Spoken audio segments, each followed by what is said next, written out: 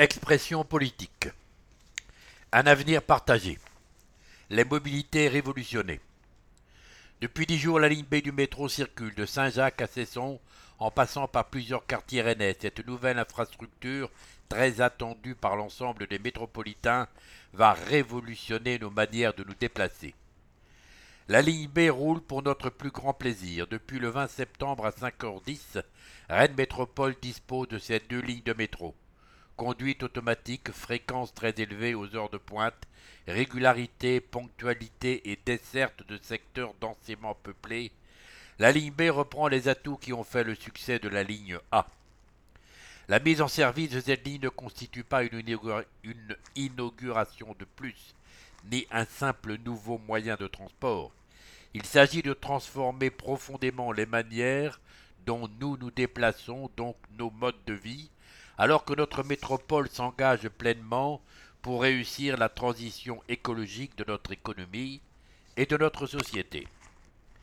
Un tel mode de transport réduit fortement l'usage de la voiture au quotidien. Dans la métropole, 50 000 trajets par jour seront épargnés et avec eux les ralentissements, la pollution atmosphérique et sonore. Pour celles et ceux qui n'auront pas le choix de prendre leur véhicule pour rejoindre le métro, 2000 places de parc relais ont été créées. Ensuite, c'est un investissement gagnant-gagnant pour les habitantes et les habitants de nos 43 communes. La circulation de la ligne B intra-rocade profite à toutes celles et ceux qui en ont besoin pour se rendre à leur travail ou pratiquer des loisirs, même s'ils ne résident pas à Rennes, Saint-Jacques et Cesson. Les kilomètres de lignes de bus que le métro va venir remplacer à partir du 24 octobre ne sont pas supprimés mais redéployés extra-rocade.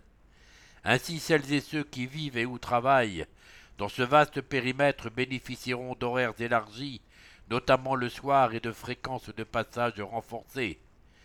Des bus toujours plus nombreux à rouler au gaz naturel de Ville, GNV, ce qui diminuera là encore les rejets de gaz à effet de serre et les nuisances sonores. En novembre, la circulation des bus sur la RN 137 sera fluidifiée par la mise en service d'une section réservée sur la 2x2 voies, une première dans notre métropole. Au printemps, des bus 100% électriques circuleront dans Rennes et sur les lignes structurantes. Toutes ces lignes renforcées et moins polluantes faciliteront la connexion entre les communes de notre aire métropolitaine et le réseau du métro. En complément des transports collectifs, Rennes Métropole s'engage pour la transformation de nos déplacements individuels. C'est cette association entre une action institutionnelle volontariste et un encouragement à changer ses pratiques au quotidien qui permettra de réussir la transition écologique. D'ici la fin 2022, 17 nouveaux kilomètres du réseau Express Vélo REV seront livrés à Chartres, L'Heureux, Montgermont, Noyal-Châtillon et Rennes, facilitant toujours plus les déplacements cyclables alternatifs à la voiture individuelle. La politique métropolitaine des mobilités connaît une profonde révolution. Pour réussir la transition écologique, repenser nos manières de nous déplacer est essentiel. Notre majorité y est pleinement engagée. Vous pouvez compter sur nous pour continuer à aller de l'avant avec demain les lignes de trambus et la poursuite de l'extension du REV. Emmanuelle Le Rousset, vice-présidente de Rennes Métropole, Franck Morvan, maire de Bourg-Barré, coprésident du groupe Un avenir partagé. Groupe communiste. Ligne B. Une révolution écologique des mobilités. La ligne B du métro est l'aboutissement d'un combat politique pour combiner services publics de mobilité performants et lutte contre le dérèglement climatique. De tels projets nécessitent beaucoup d'argent public. Ce fut l'un des plus gros chantiers de ces 10 dernières années en France, 1,3 milliard d'euros, pour baisser nos émissions de CO2 sans abandonner le droit de toutes et tous à bien vivre. La révolution écologique ne peut se passer d'investissements massifs. Y faire contribuer les plus riches et les entreprises comme nous le faisons avec le versement mobilité répond à un choix de société où l'intérêt de notre santé et de notre environnement l'emporte sur leur droit à polluer. Groupe communiste 02 23 62 13 84.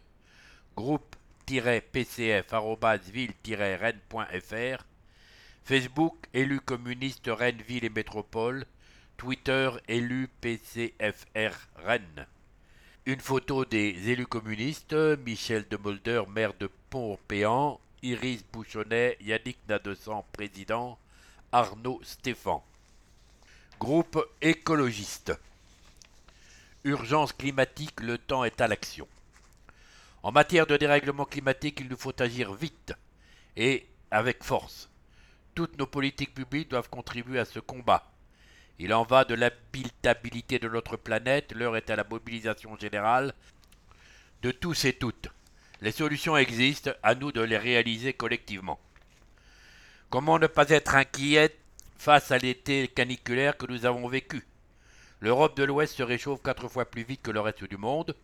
L'évolution climatique dépend de nous et des choix que nous faisons aujourd'hui. Il y a donc plus de questions à se poser, il faut décarboner de toute urgence et de manière radicale nos sociétés. L'été 2022 est bien celui de la fin de l'insouciance, mais surtout il marque le temps de l'action.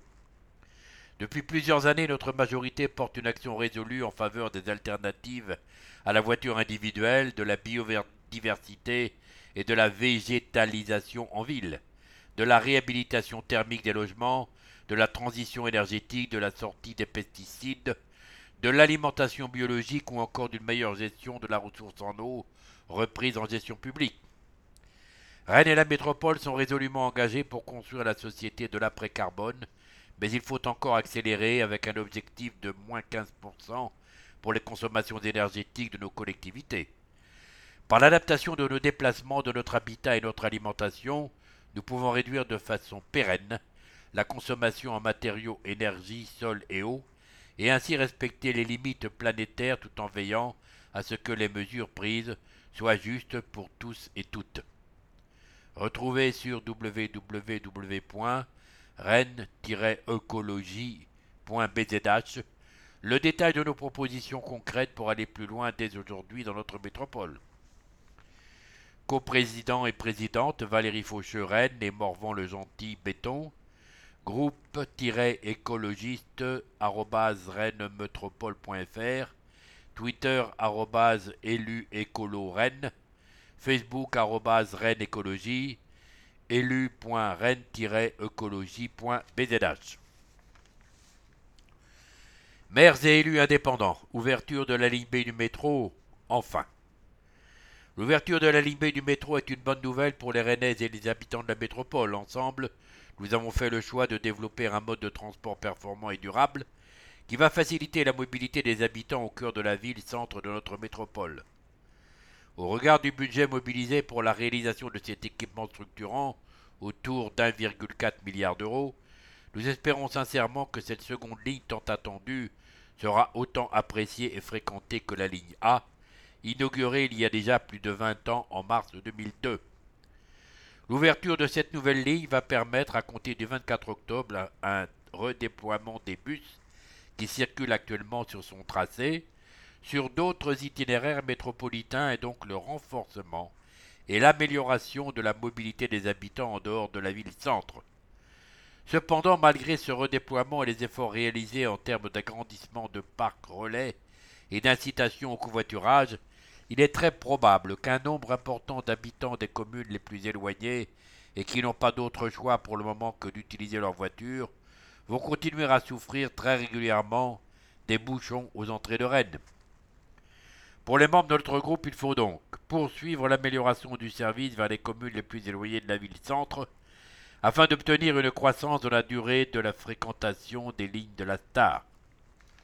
Structurer géographiquement l'offre comme cela est programmé avec la mise en place des trambus.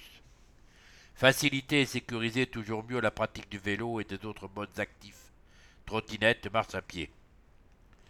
Il est également nécessaire d'agir auprès de l'État et de la région Bretagne afin de développer une politique plus ambitieuse en faveur de l'augmentation de l'offre ferroviaire, cadencement, là où cela est possible autour de Rennes.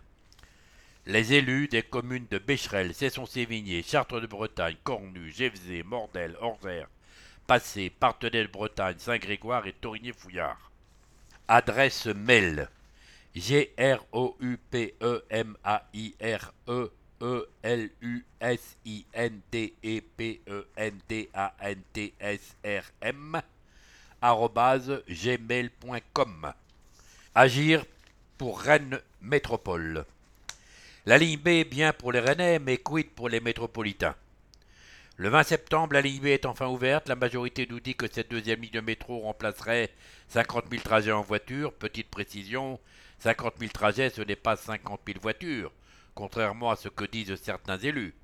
Cependant, puisque la ligne B, comme la ligne A, est intra-rocade, les Rennais seront les premiers et principaux bénéficiaires de cette ligne qu'ils attendent depuis longtemps. Cette impatience est décuplée du fait que les aménagements pour contraindre les déplacements en voiture et créer les bouchons n'étaient pas en retard, eux. Ces 50 000 trajets économisés seront plus visibles à Rennes qu'ailleurs dans la métropole. Mais Rennes a besoin d'être ouverte sur la métropole. Rennes a besoin des métropolitains pour faire vivre son économie. Main-d'œuvre, artisans, clients pour les commerces du cœur de ville. Rendez-vous au dernier trimestre 2022 pour vérifier si les bouchons à l'extérieur de Rennes ont disparu. Agir pour Rennes Métropole 02 23 62 13 60. Adresse mail agirpourlametropole@outlook.fr